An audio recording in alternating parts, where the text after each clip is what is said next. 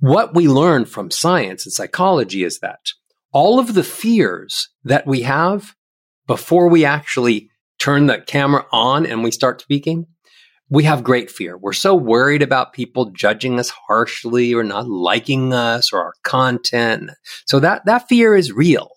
But the truth is as soon as you open your mouth and the camera goes on, fear dissipates almost 98% within the first 5 seconds.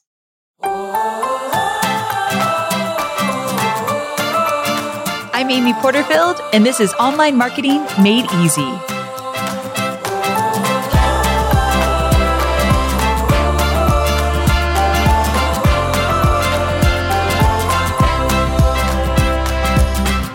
Reese Witherspoon, Bradley Cooper, John Mayer, Selena Gomez, Tony Robbins, and Susie Orman.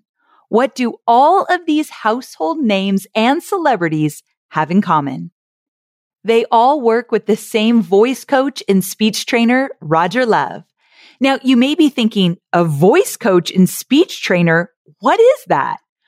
Roger helps entrepreneurs communicate better and improve their presentation skills and turns actors into singers, like Reese Witherspoon from Walk the Line. Here's an interesting fact that I think we all should be aware of as entrepreneurs. The words we say only count for a very small percentage of whether or not people actually believe us or care to listen to what we have to say. But tonality, on the other hand, is infinitely more important when you're speaking. So if you want people to trust you and listen to what you say, which if you're an entrepreneur selling online, you should be saying, heck yes, then you want to pay attention to these things. The good news is that I've got you covered, and this episode is going to give you the tools and know-how to improve how you show up and how you present yourself through your words, emotion, and tonality. My brand voice guide is my business's North Star when it comes to keeping all my business content and marketing content clear, consistent, and inviting. That's why I created the Brand Voice Guide Outline You Wish You Had Sooner, which is a free resource to help your business experience the same as mine. So all you have to do is plug in your business details into the given outline that I've created that has all the essential components of a brand voice guide. So you don't even have to pay to get it created like I did. You can plug in your information and you'll be well on your way to having a cohesive voice across all brand assets. And I've even shared my own brand voice guide with you so you can use it as a reference as you craft your own. It's like having a mentor right by your side. So go to amyporterfield.com/voice guide to grab your copy of the Brand Voice Guide Outline You Wish You Had Sooner. And I can promise you, you're going to elevate your brand instantly. That's amyporterfield.com/voice guide. You're truly getting a lesson from the guy who trains all the stars. In fact, I did a session with him and the biggest takeaway I gained, well, actually, I'm going to share that because when I introduce Roger, I'm going to share with him why I brought him on the show. And it was literally from one specific takeaway from the one-on-one training that I had with Roger. So I'm going to make you wait for that. We're going to talk about the importance of how your voice is perceived by your audience and your ideal community and why emotion is so important and the strategies for using your voice the right way while selling and how to be more confident. Even if you're not confident, how to sound more confident when you're selling. You're going to love this episode and be able to walk away with things that you can actually implement today. Seriously, if you have a Facebook Live scheduled for later today, what you're going to learn on this session can be applied instantly. We've got a lot to cover and I won't make you wait any longer. Let's bring on Roger Love. Welcome to the show, Roger. Thank you so much. I love being with you. You're one of the smartest and best presenters that I know. Oh my goodness. That's like the nicest compliment ever. And I appreciate that because I've really been looking forward to this. So I said this in the intro, but you and I got an opportunity. You were so generous with your time, and we got an opportunity to get on a call, and you taught me so many invaluable lessons around my voice. And then we got talking about just voice in general. And I had made a comment to you that so many of my students, when they're getting ready to sell online, their voice gets a little bit shaky or tight and they show up differently. And you were like, yeah, I see this all the time. I teach how to get around that. And instantly I said, you must come on my podcast. Is that how you remember it too? Exactly. And the end result of today is I want your people to really walk away from listening to this with practical things they can literally do the second they hear me explain. I love that. We tried to make this podcast really practical, like you learn something and you apply it right away. And I do believe that's going to be exactly what's going to happen here. So I got to back up though, because before we get started, I started this podcast talking about some of the amazing celebrities you've worked with. And when we got to talk about that, when you and I just met, I just thought I had no idea you had all of these experiences. So would you be able to share a story or two of just a memorable experience that you've had working with such amazing celebrities? Of course. Because we don't get that on the show that much. Most of my people I interview are not working with Bradley Cooper and Reese Witherspoon and people like that. So tell me some good stuff.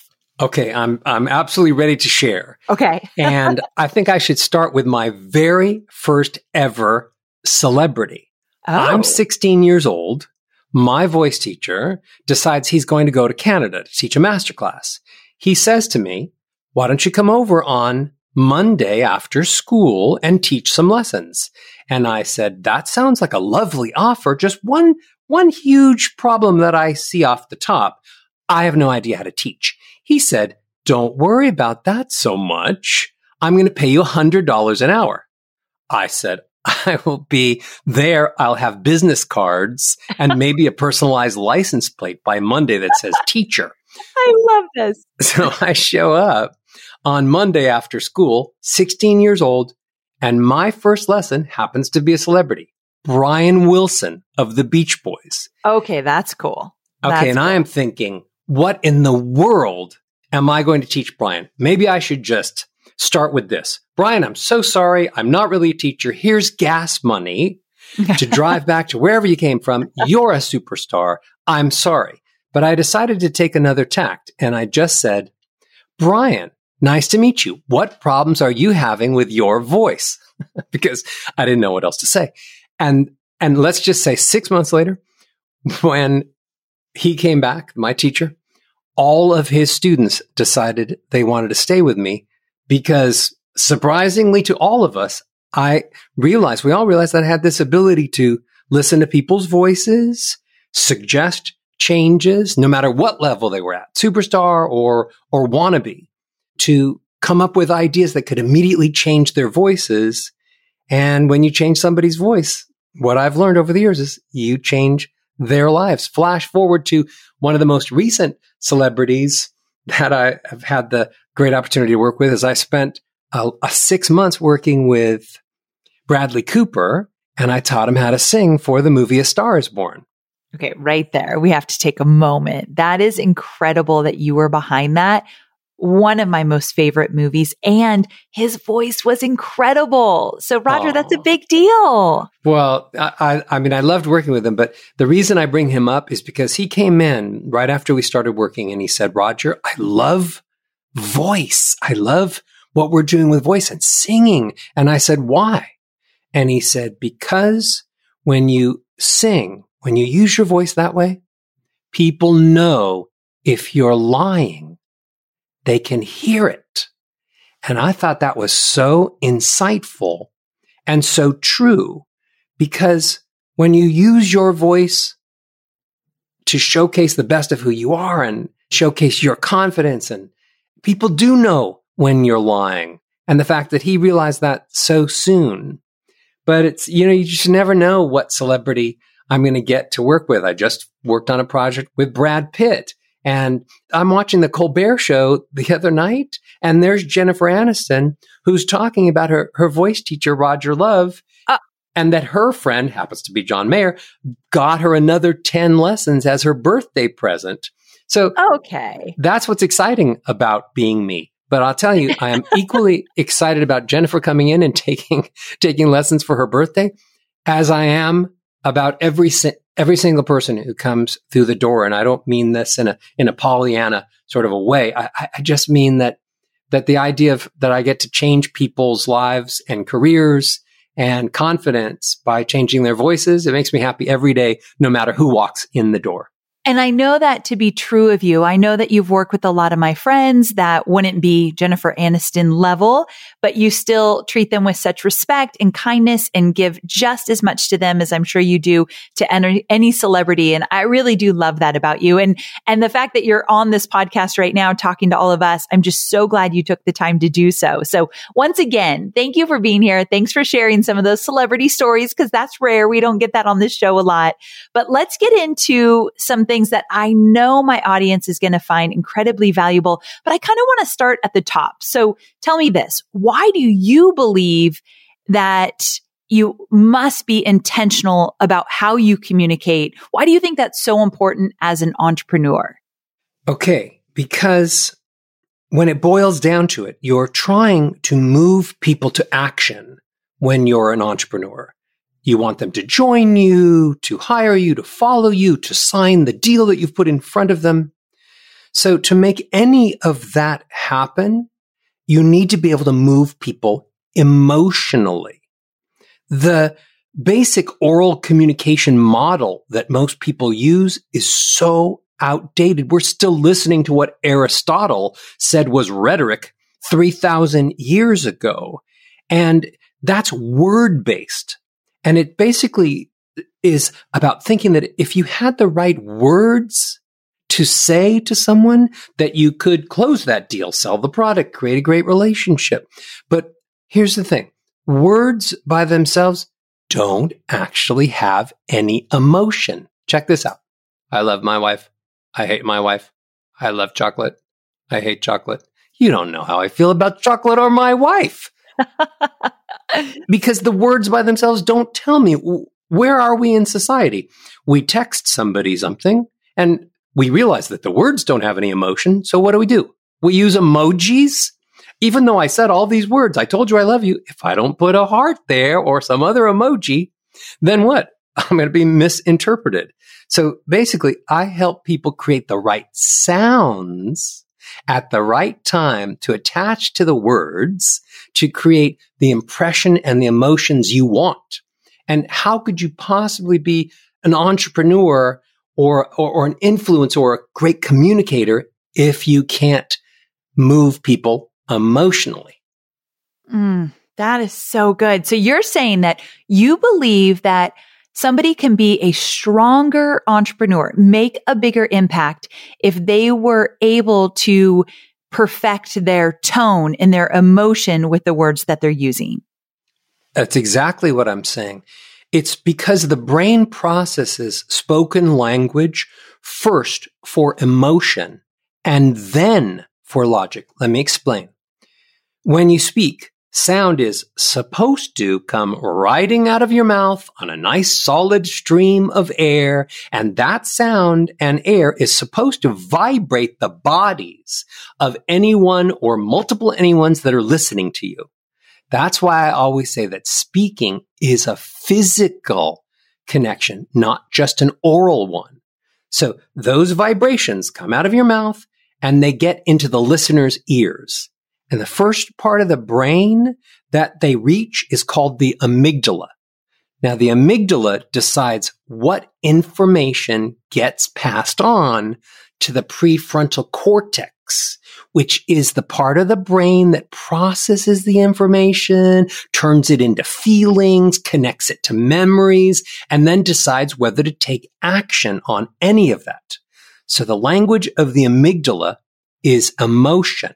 Sounds, not words. So if you don't have the right sounds, you'll never emotionally engage your listeners. They will not remember or care about anything you say, they'll just tune you out because it never got far enough into their brain to actually be processed. That's crazy, right?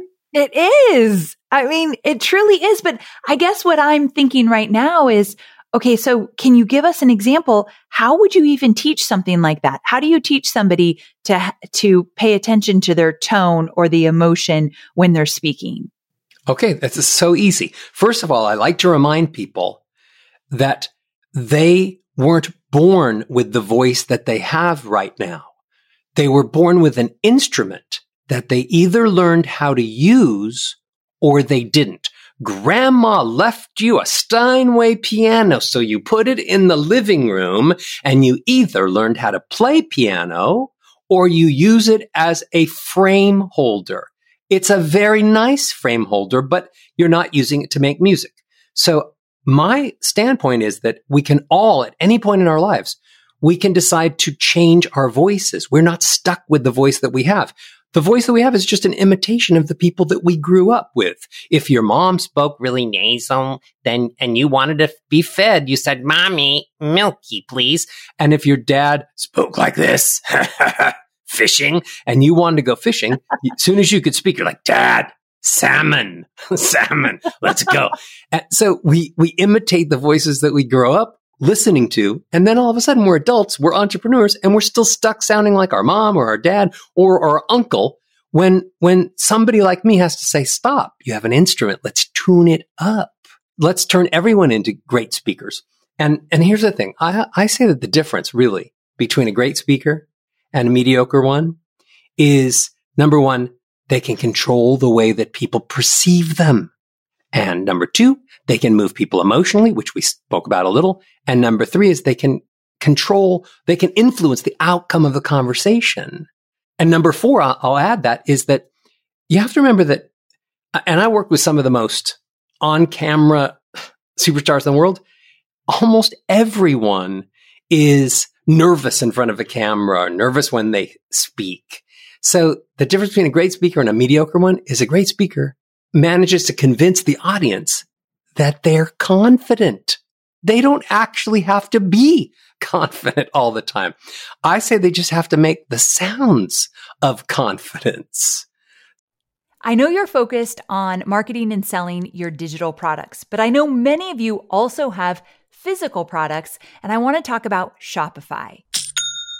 Shopify is a user-friendly commerce platform that helps you, my dear online entrepreneur, build an online store and make more sales at any stage of your business. They're the force behind Allbirds, Rothy's, Brooklinen, and millions of other businesses at every size. Let me tell you why Shopify is an online entrepreneur's dream platform. It's because it helps turn your browsers into buyers with the internet's best converting checkout experience. In fact, it converts 36% better compared to other leading e-commerce platforms. Yeah, loving that. And I don't know about you, but as an online entrepreneur, my customers' experience, especially when it comes to checking out, is so important. Plus, not only do they support your customers, they support you as the entrepreneur. Shopify's award-winning help desk is there to support your success through every question and every step of the way. There's a reason Shopify powers 10% of all e-commerce in the US, because businesses that grow with Shopify. Sign up for a $1 per month trial period at shopify.com/madeeasy, all lowercase. So go to shopify.com/madeeasy now to grow your business, no matter what stage you're in. That's shopify.com/madeeasy. We are online marketers, which means we have unique needs. And there are so many options out there for paid media. Sometimes it's hard to figure out where should you go to reach your ideal audience. But here's the thing. Have you thought about LinkedIn ads? LinkedIn ads empowers marketers with solutions for you and your customers, and it allows you to build the right relationships and drive results and reach your customers with meaningful content. You do not want to sleep on LinkedIn ads. And here's the thing, 79% of content marketers said LinkedIn produces the best results for paid media. I hear it from so many of my peers. And I know you're doing important work. And with that, you want to make sure that the work you're doing is getting in front of the right people. And that's what LinkedIn ads will allow you to do. So let your marketing efforts connect with the right audience and get $100 credit on your next campaign. So if you go to linkedin.com/Amy, you can get that $100 credit. So that's linkedin.com/Amy. Terms and conditions apply. So concretely, let me share some of my sound strategies to be more confident, to be more engaging, and to look at the voice and listen to the voice that you're using right now and decide what tweaks you should make. First one is about melody. Okay. When I say melody to you, you think of songs or music. And what is melody? It's when the notes go up and when they go down and when they stay on the same. It's the pattern of notes that you would hear in a song. Well, when we speak, we actually are creating melodies. And some of those melodies are good and some of those melodies are bad, like monotone. People are speaking like this all the time, thinking they were just one note on the piano, and they don't even know that they do it. They're thinking, I have so much personality. I'm so much fun. I'm really excited right now. Oh, wait, no, I'm really sad right now because it's just my one note. Sometimes they may get really bold and go, oh, to another note, and then come right back to that monotone note. So here's what you need to understand about melody. Are you monotone? Are you just really staying on one note and then there's no melody? Because if you are, that is so boring. You're putting people to sleep. The average attention span of somebody's like 8 seconds. Microsoft did a study. So 8 seconds, how long is it going to take people to get bored if you only stay on one note and you don't have any melody? About 2 seconds, because they're going to think they know what you sound like. And when they think they know what you sound like, they think they know what you're going to say next. And then you have lost them because no element of surprise, no mystery. So you have to focus on melody. What should you do with melody instead of monotone? Well, there's 2 other choices. You could use ascending melodies, which are melodies that go from low to high. Check this out. My name is Roger Love. I'm going from a low note to a higher note as if I was playing the piano and going from the left side of the keyboard up to the right. Here I am down low and now I'm going higher. This is called an ascending melody. People should use more ascending melodies because when I use ascending melodies, it makes me sound happy. It makes me sound engaged. It makes me sound confident. We don't use enough ascending melodies. Most people are using descending melodies, the ones that go from high to low. It's my birthday. My name is Roger Love. It's okay if you didn't bring me any presents. And they're all sounding like Eeyore from Winnie the Pooh. And we were even taught to do descending melodies. My elementary school teacher, and yours did, and pretty much everyone else in the world, told them when they get to a comma, they were supposed to go down. And when they get to a period, they were supposed to go down. And the only time they were allowed to go up to a higher note was when it was a question. Yes, that's what I was going to bring up, because sometimes when I go up at the end, it sounds like I've just asked a question when I'm not asking a question. Well, here's the interesting thing about that, my dear Amy. There is a difference between uptalk and ascending melodies. When people do, and there were all these articles over the years, don't go up at the end. You'll sound like you're making everything a question and you won't have any confidence. Those weren't written by musicians. Those weren't written by composers. Here's the difference. Uptalk is when you slide up to the last note. It's okay. Today's my birthday. I really love being with Amy. So when you slide, it sounds like valley talk or uptalk, and it's a slide. But as long as you don't slide, it never sounds like a question. It sounds like a statement. I love my wife. I am very, very fond of Amy. I'm happy to be here today. There's no question in that, as long as it's an ascending scale without scooping up. You're good as gold, as platinum, as precious metal can be. You need to stop doing the descending scales, stop doing monotone, and do ascending scales. Listen to the difference of melody, okay? I'm going to say the same line twice. You want to go to the movies? You want to go to the movies? Those are the notes I picked, and you're thinking, oh, why would I go to the movies with you, Roger? I don't like scary movies. Now I'm going to say the same words, and I'm going to change the melody. You want to go to the movies? You want to go to the movies? You want to go to the movies? Just different notes, different melody. And you're like, Roger, I would love to go to see the new Disney film that's rated G. I'll bring my kids. You bring your kids. We'll make a whole day out of it. Absolutely. I did see very much a difference in both of those. Yes. So that's one big, huge thing. We're not even thinking about melodies. We're not thinking about the volumes we use. We're not thinking about when to be airy or when not to be airy. We're not thinking about the pace, how fast or slow we go. These are all things that I got really good from 17 years of teaching singers before I even started with speakers. And my job now, put the music back into people's speaking voices so it'll have the same result. I got good at teaching singers how to have millions and millions of people buy their albums. And then I figured I could do the same thing with speakers and entrepreneurs, business people, help them figure out the sounds that would move people to take the action that they want. I am so grateful that you're giving specific examples and advice, because I really do believe, like you said, people can apply this right away. And that's why I wanted to get into the issue that a lot of my listeners and students have, which is, as you know, they do webinars, they do masterclasses, they do live videos. And when they get to the point where they're ready to sell, their voice gets shaky, tight, lower. I think some of the stuff you've already talked about probably applies here, but I know you have tips and strategies to help people sell more online by using their voice. Can we get into that? Sure. Look, it's so common that when people are doing a webinar and they're teaching and it's content, they feel good about that. They feel that they're gift givers. Here's the gift of the knowledge that I have. Here's how you're going to fix your voice, or here's how you're going to sell more, or here's how you're going to do what my specialty is.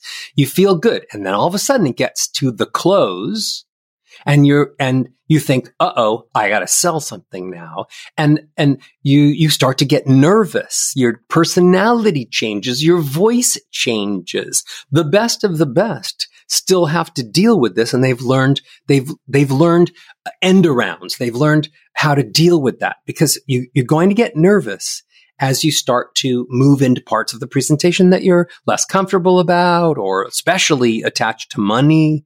So here's the thing you should know, first of all, about getting nervous and when your body starts changing and your mind freaks out. When you get nervous, what happens is your breathing gets shallow and fast. So you feel like you can't get enough air in and you take smaller breaths. And then your mouth gets dry and your pulse gets faster and you start sweating. But here's the thing that people should remember. I call it getting to the stage fright. And it could just as easily be getting in front of the camera fright. What we learn from science and psychology is that all of the fears that we have before we actually turn the camera on and we start speaking, we have great fear. We're so worried about people judging us harshly or not liking us or our content. So that fear is real. But the truth is as soon as you open your mouth and the camera goes on, fear dissipates almost 98% within the first 5 seconds. What? Yeah, scientifically proven. The amount of fear that you have when you start dissipates almost 100%, about 98%-ish, as soon as sound starts coming out of your mouth. Because what happens? You realize, well, you're here. You're at the mountain. There's only up or down now. You're not going to run off crying. You're going to just move forward and you start focusing on content. So first trick, remember that when you actually get in the place where you're presenting, you're not going to have hardly any of the same anxiety that you felt in all of the worry before you got to that space. So some things to do. Knowing that breathing gets shallow when you get nervous, right before you're going to pitch or right before you even start a presentation or a webinar. Knowing that the breathing is going to get shallow and faster, your job is to slow down the breathing. So I'm sure you've heard of diaphragmatic breathing. It's sort of like if anybody else mentions diaphragmatic breathing, I want to throw mud on their car because you think you've heard everything that you could possibly know about diaphragmatic breathing from your yoga instructor or from your meditation expert. But here's the thing about diaphragmatic breathing that you don't know. The job is to breathe in through your nose because there are filters in the nose called turbinates. And when you breathe in through the nose, it becomes moist air, so it doesn't dry out your throat. Everyone listening right now has to close their lips when they breathe in and breathe through the nose. And then their voice will be stronger and louder and thicker and more powerful. And they won't get dry and they won't have to drink so much water on stage or feel like you're the Sahara Desert when it's time to pitch. So breathe in through your nose. That helps. Then you pretend you have a balloon in your tummy. Again, what most people know, you breathe into the nose, tummy comes forward, you won't be fat, you will be full of wonderful air. But then here's the secret that people don't understand.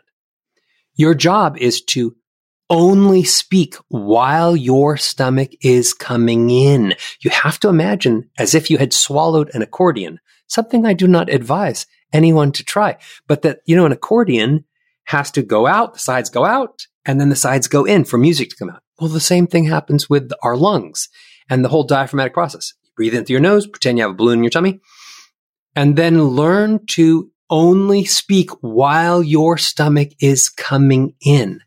That slows down the breathing. First of all, it takes you a little bit longer to close your lips, breathe in through your nose, and then it takes you a little longer to get the breath out because you're letting your stomach come back in slowly. So that idea of doing diaphragmatic breathing slows you down, gets moist air in through your nose, sends the right amount of air out. And that's a really, really good thing to think about whenever you're nervous. To regulate your breathing, bring it slower. Stop breathing in through your mouth. Stop taking short breaths. That's just making you more nervous as you move from one piece of content to the next. Slow down your breathing. Breathe in through your nose. Take more time at commas and periods and let your stomach come in while the sound is coming out. Most people are holding their breath the whole time when they speak. And then how's that going to help them get less nervous? When I hold my breath like this, I can't do it without tightening my stomach. And when I tighten my stomach, my neck gets tight and my head feels like I'm about ready to explode because I'm not really getting any air. That's not the way to feel relaxed. That's not the way to feel relaxed. Look, when I started doing big stage shows with people like Brendan Bouchard and I, we put on a program, a 3-day event called World's Greatest Speaking Training that we started about 8 years ago. And I mean, I was creating content in all my programs and selling them online, and I wasn't focusing on being on stage. And when I first got up to go from content to pitch, even my personality changed a little bit. And I got so serious. Maybe it was because it triggered all kinds of emotions when I was a kid and we didn't have very much money. So the bottom line is that you don't want to stop the flow of air. You don't want to stop the relaxation of the body as you move from one subject to the next. It's all just you being free and making great sounds and being able to show people that you're confident and authentic and emotional all the way through your webcasts and all of your shows and your content creation. Okay, so one thing that I've actually maybe steered my students wrong, so I'm kind of mortified about this, but when you and I had our training session, I told you that I teach my students, even when they're not on camera, when they're talking, I want them to smile because there's energy. And when you're smiling and your voice is more projected and you stand up a little straighter. And this is how I've taught them how to do webinars for years and years. But you actually said smiling when you're talking isn't necessarily the best thing to do. And I thought, oh no. So can we talk about that? Yes. And so I agree with you. And I have an adjunct comment. Okay, good. Okay. So the answer is smiling is wonderful. Showcasing happy is the greatest thing you can do as an entrepreneur and as a performer. When you walk into a meeting or you start a webinar or podcast and you exude happy and grateful, immediately people are thinking, wow, that person is happy. And now you've just bought yourself another 8 seconds because it took them 8 seconds to decide you're happy. Then they're thinking, why is Roger so happy? Now you just bought another 8 seconds of attention. And then they're thinking, why is Roger so happy? And then they wait for me to talk more about things. And then they're thinking, maybe I'm not happy all the time and I should be more happy like Roger. So, I mean, literally the greatest thing you can do as a presenter and as an entrepreneur, I've made more deals by walking into meetings already happy, king of the world, not thinking that I need their check, their money, their anything to make me any happier. I'm the happiest person they've ever met. It immediately shifts all of the power from them thinking he's unhappy and he needs me and my check, or to, wow, we'd be so lucky to spend more time with Roger because he's so happy and he makes the whole room happy and he makes me feel happy. Anyways, back to smile, a long-winded thing to say. Smiling is wonderful. But when you smile, it makes the corners of your mouth go wide. When the corners of your mouth go wide, the voice sounds more nasal. I'm doing it right now. And the reason it sounds nasal is because the sound is supposed to go and flood into the mouth and then bounce into the cheeks. But when you go wide and your teeth come close together because you're smiling, the sound hits the teeth, does not bounce into the cheeks, and then goes a little bit more towards nasal. So you don't necessarily want to sound nasal when you're speaking, even if you're nasal and happy, because nasal is a little bit more of a sort of a not a perfect sound. When somebody sounds nasal, you're thinking, I don't necessarily want to kiss them on the mouth. Maybe they have a cold or a nasal infection or a sore throat. I don't want that. So nasal's like isn't the lead voice in a movie. It's not the lead character. It's the sidekick. I'm the funny one and I'm nasal. So nasal has its own connotations, not all of them perfect. So I say, smile when you're not speaking. Smile when you're listening to other people. Smile when they're responding to you. Smile with your eyes. Smile with your voice. I'm not smiling right now, but my voice is using ascending melodies like I taught. You want to sound happy, but smiling isn't the only way.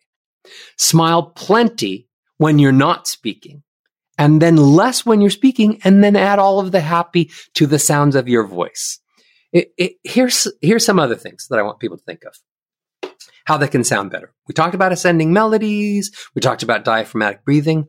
I want to dispel the myth about being louder as being bad.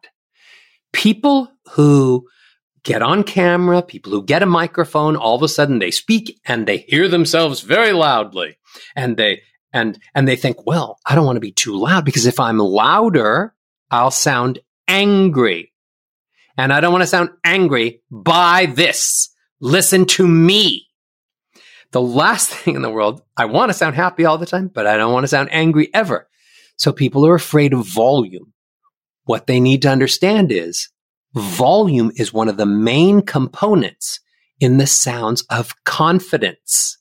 If you don't sound loud enough, strong enough, thick enough, they don't think you're confident enough, and they hear the smaller voice and they attach that to whatever you're selling, whatever you're pitching. They attach your lack of confidence and lack of strength in your sound to maybe you have less confidence in the content, in the products that you're selling. So if you come across weak and airy, thinking that more air is more care, and you have a soft voice, they're thinking that you don't have the confidence, and then that's making them think that you don't even have confidence in the products you're selling.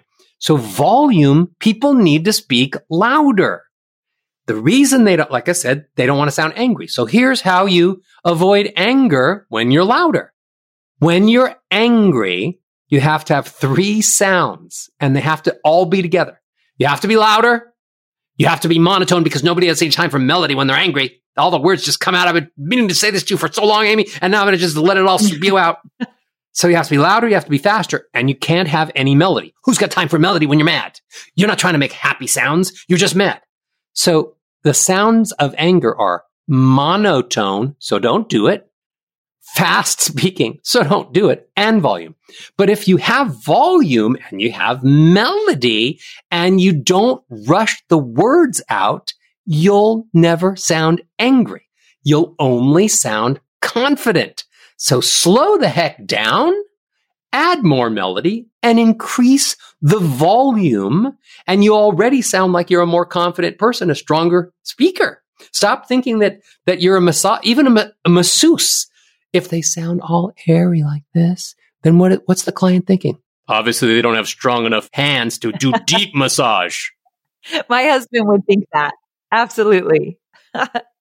So, Roger, I'm so glad you brought the topic up of talking too fast into this conversation, because that is something that my students do a lot. They get nervous in the selling and they talk really, really fast. Nobody can understand what they're saying. And so you're giving us all permission to slow it down.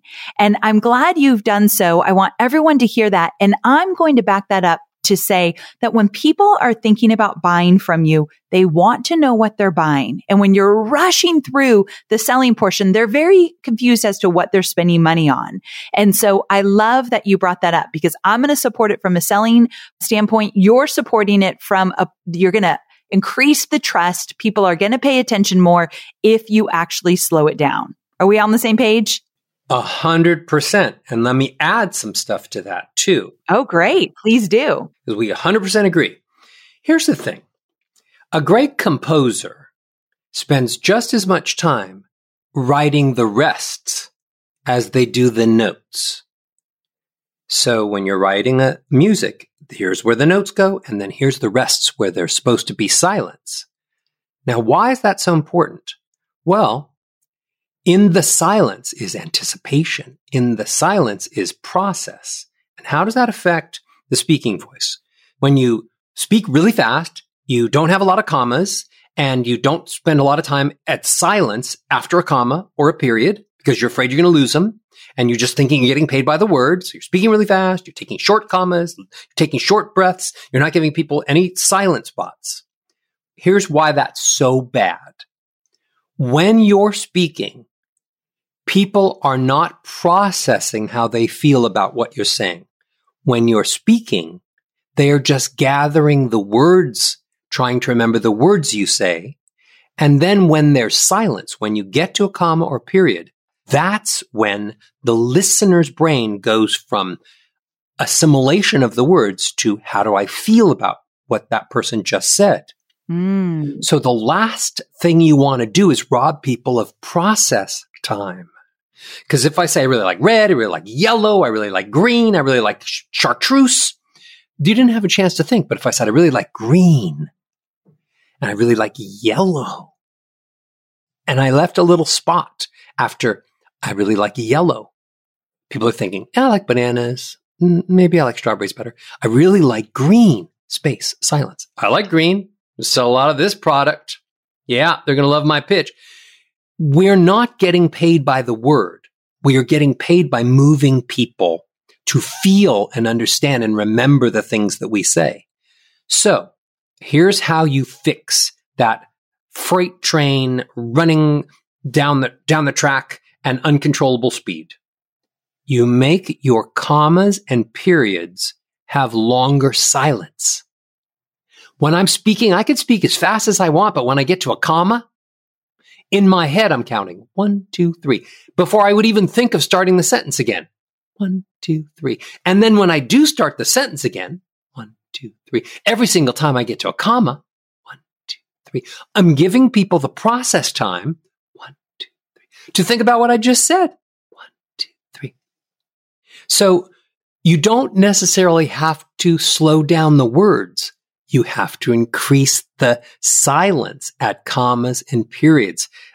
I say silence is golden. We've all heard that phrase. Silence is where you will win them over. Silence is where you give them a chance to feel something and process what you just said.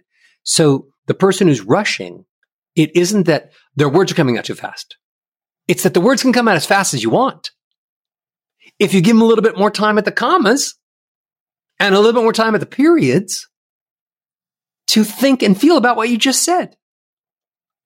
Do you see what I'm doing demonstrating that with you? Roger, this is good. I never looked at it that way.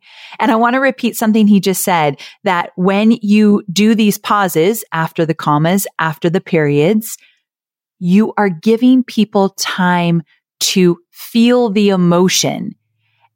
And when we do a webinar, we want people walking away feeling something. I mean, that's the most important part. We want to evoke emotion. And so we're going to need those pauses. Exactly right. And people are just so worried about losing their audience's attention, but they're actually contributing to overloading their listeners with words that don't actually bring people to action because they felt something. I mean, any song, if it was that's different than bum bum bum bum. In the silence, you can't wait for the next bum. But if you run them all together, it's different. Oh, that's good. I've never heard you explain it that way. So very glad I asked that question, because I think a lot of people right now, they're just shaking their head like, yes, okay, I get it. I get it. And I'm curious to know how much of this can become second nature, because I'm thinking about it still. You know, Roger, you taught me some really great techniques, but I'm still thinking, breathing through my nose, belly out like a balloon, and then talking as it goes in. Like, it's still very fresh in my mind how to do it. Does that become second nature? Absolutely. Oh, thank God. Okay. But it can't become second nature if you don't do certain things. First of all, you should be recording yourselves more.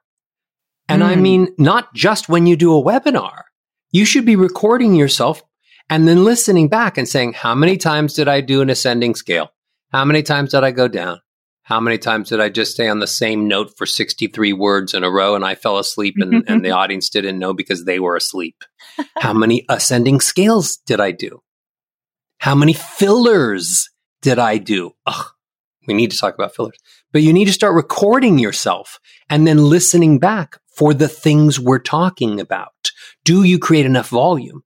Are you doing ascending melodies? Are you doing monotone? Are you speaking too fast? Are you rushing through the commas and periods as if they didn't matter? Okay. I was going to ask you the question, what am I supposed to be listening to when I listen back? That's exactly, you just answered it. But let's talk about those fillers, because that was my next question.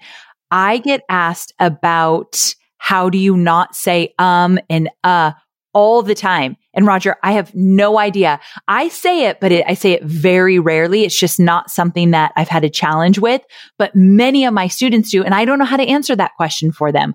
Please help us. I would love to help you. I'll tell you a little story. We have 2 children. They're young adults now, my wife and I. And when we had our first girl, Madison, we have a boy and a girl. And when Madison was born, we had this amazing idea, my wife and I. We were going to make her realize or think that fillers are swear words. And so every time she'd say an or an we would react as if it was worse than the F word. And it was the worst swear word of all. And then we trained the same thing to our son, Colin, who came along 8 years later. And then they both safeguarded themselves. You'd hear them talking, and my son Colin would say, "Maddie said a bad word," because she said or and we thought we were the most brilliant parent communicator teachers in the world until, guess what? What happened is, as Madison became a teenager, there was a word that started happening as a filler that I hadn't anticipated, and it was the word like. This is me. Okay, this is me. Growing up in California, Roger, it's very Southern California, very normal. Yeah. Hello, you can't watch The Bachelorette or The Bachelor and not have every other word be a like. And it's not a word when you're not using it as a word. So then I had to fix Madison's filler of like. Anyways, why do we use fillers? We use fillers because we are of the misconception that if we had silence, we would lose their attention.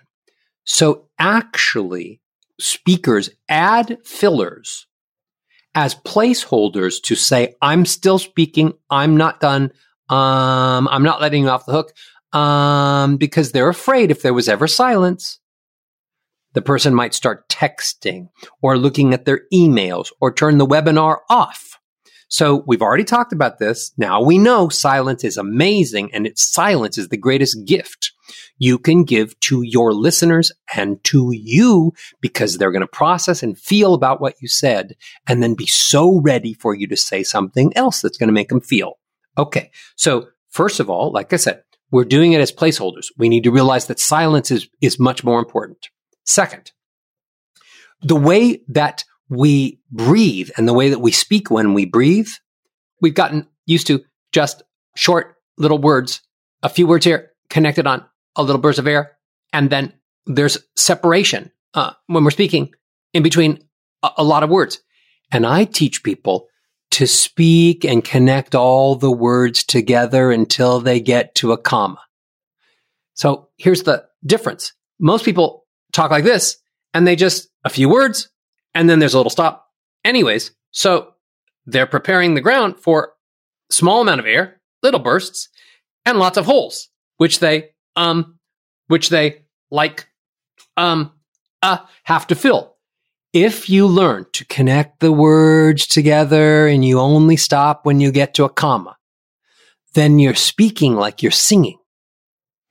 Nobody buys a song that is like, so, before you go, like, is there some thing that could have said to make it all stop hurting? Excuse me. If I like, nobody sings like that.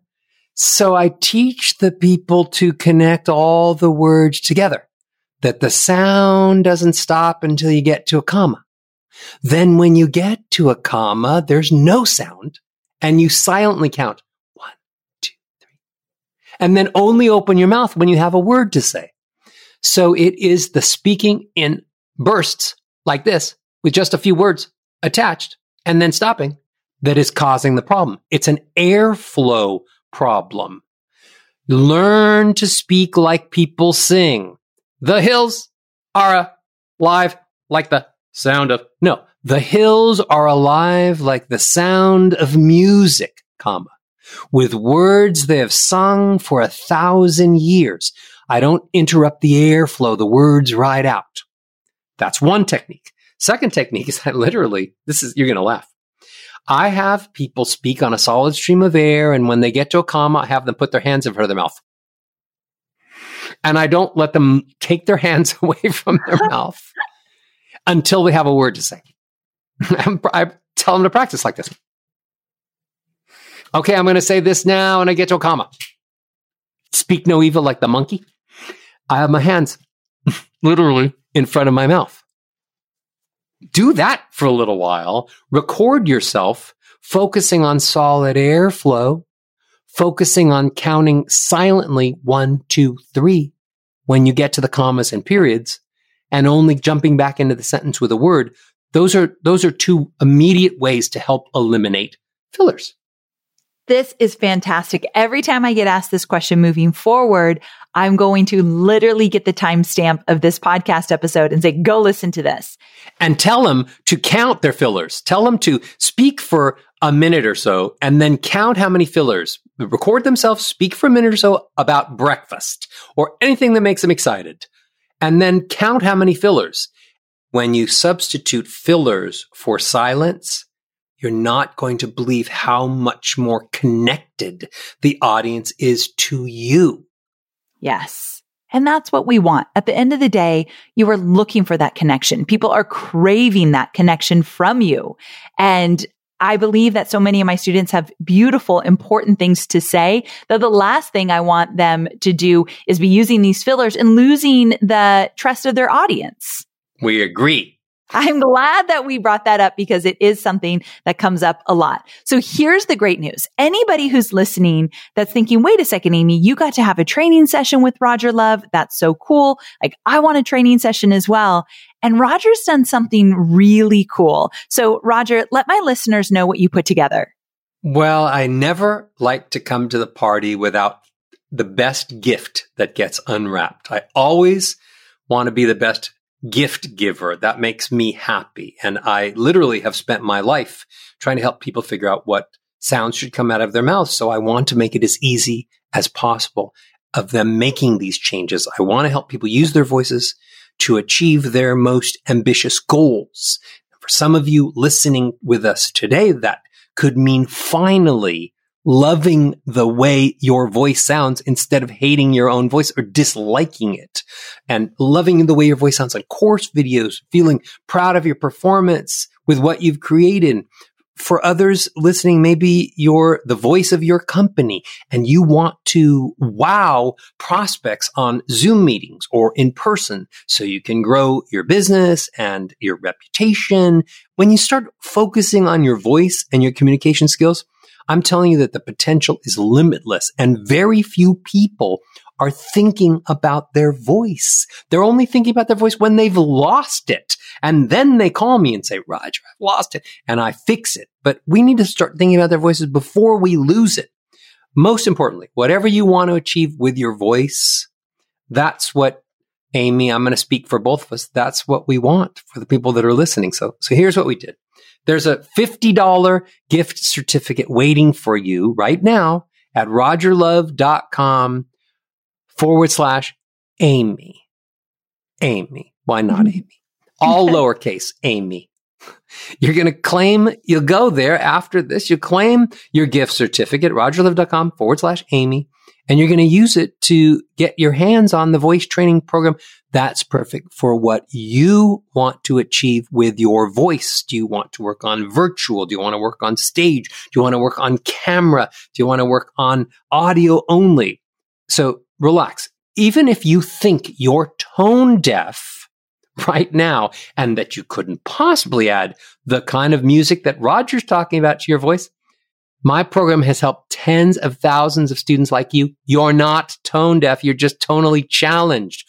All you have to do is follow along with me, listen to what I do, imitate the sounds that I make, and you will hear improvement, a lot of improvement, by this time next week. So go to rogerlove.com. It's the best place to start by claiming their gift certificate, or just go to rogerlove.com/Amy. Get your $50 off. And by the way, my programs are really, really affordable.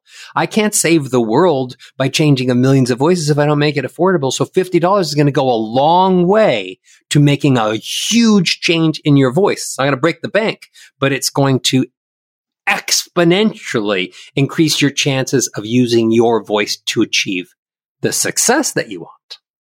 Oh, well, I absolutely love that you're giving a gift certificate. Some of my listeners are going to find that so valuable, take you up on it right away. So go check it out, rogerlove.com/Amy. Roger, thank you so very much. I appreciate your friendship. I appreciate your generosity on this episode, sharing so many tactical steps that people can take to right away implement in their webinars, in their presentations, and everything they do. So I really appreciate you. Thank you for being here.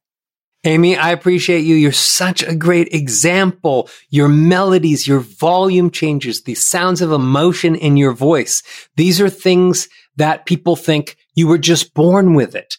You were born with a great voice. I can hear that, but you worked on your voice and your presentation as much as you worked on your content and but you made your delivery so good. So you're such a role model for all the things that I teach. Thank you so much for having me. Thank you for sharing what I know with your people. And thank you for being such a great presenter. Like I said at the beginning. Thank you, Roger. You have a wonderful day, and I'll talk soon. Okay. Talk to you soon.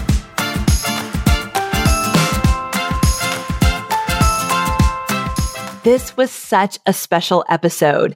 I'm nervous. I have to tell you, I'm nervous to talk right now after learning from Roger, because I know I've got a lot to implement. But I'm glad that I know these strategies and tactics, and I can keep applying them and practicing with them, because I know it will make me a better speaker, whether I'm live, on stage, on a podcast, no matter what. He's such a wealth of knowledge. And because he's got this voice thing down, he's really fun to listen to as well, right? Would you agree? So whether you have a masterclass coming up, you've got a podcast, you just want to sound more confident when you're talking to your clients, whatever it might be, I really do hope you take the time to apply what you've learned here. And for some of you, you might want to take it one step further and have a session or two or more with Roger. Many of my friends have worked with him as well. And believe me, they absolutely love what they've learned from Roger. Now, here are a few action steps. Number one, I want you to actually book a Facebook Live this week if you don't have one on the calendar, or an Instagram Live, or wherever you're going to actually just speak live on camera. And I want you to take one thing that you've learned here, and I want you to practice it while you're live. Because believe me, if we do not practice this stuff, it's never going to sink in. So you've got to be able to make mistakes and mess up along the way. But little by little, the techniques we've learned here today can be just secondhand to us as we're presenting live, no matter where we are. I can't wait to see what you've taken here and see how you apply it to your own business and what you do in your business. Because more than anything, I want you to feel confident in all you do. And also, I want all your hard work, all that content you're creating, all those hours that you are live on video and you are sharing your message and your gift, I want them to count at the highest level possible. And the way that they can count is that if you can evoke emotion. And today we've learned that it's more than just the words, but it's that tonality and the emotion we're able to create. So here's to you creating even more emotion in all that you do so that you can serve your audience at the highest level. All right, my friends, have a wonderful day. I'll see you next week, same time, same place. Bye for now.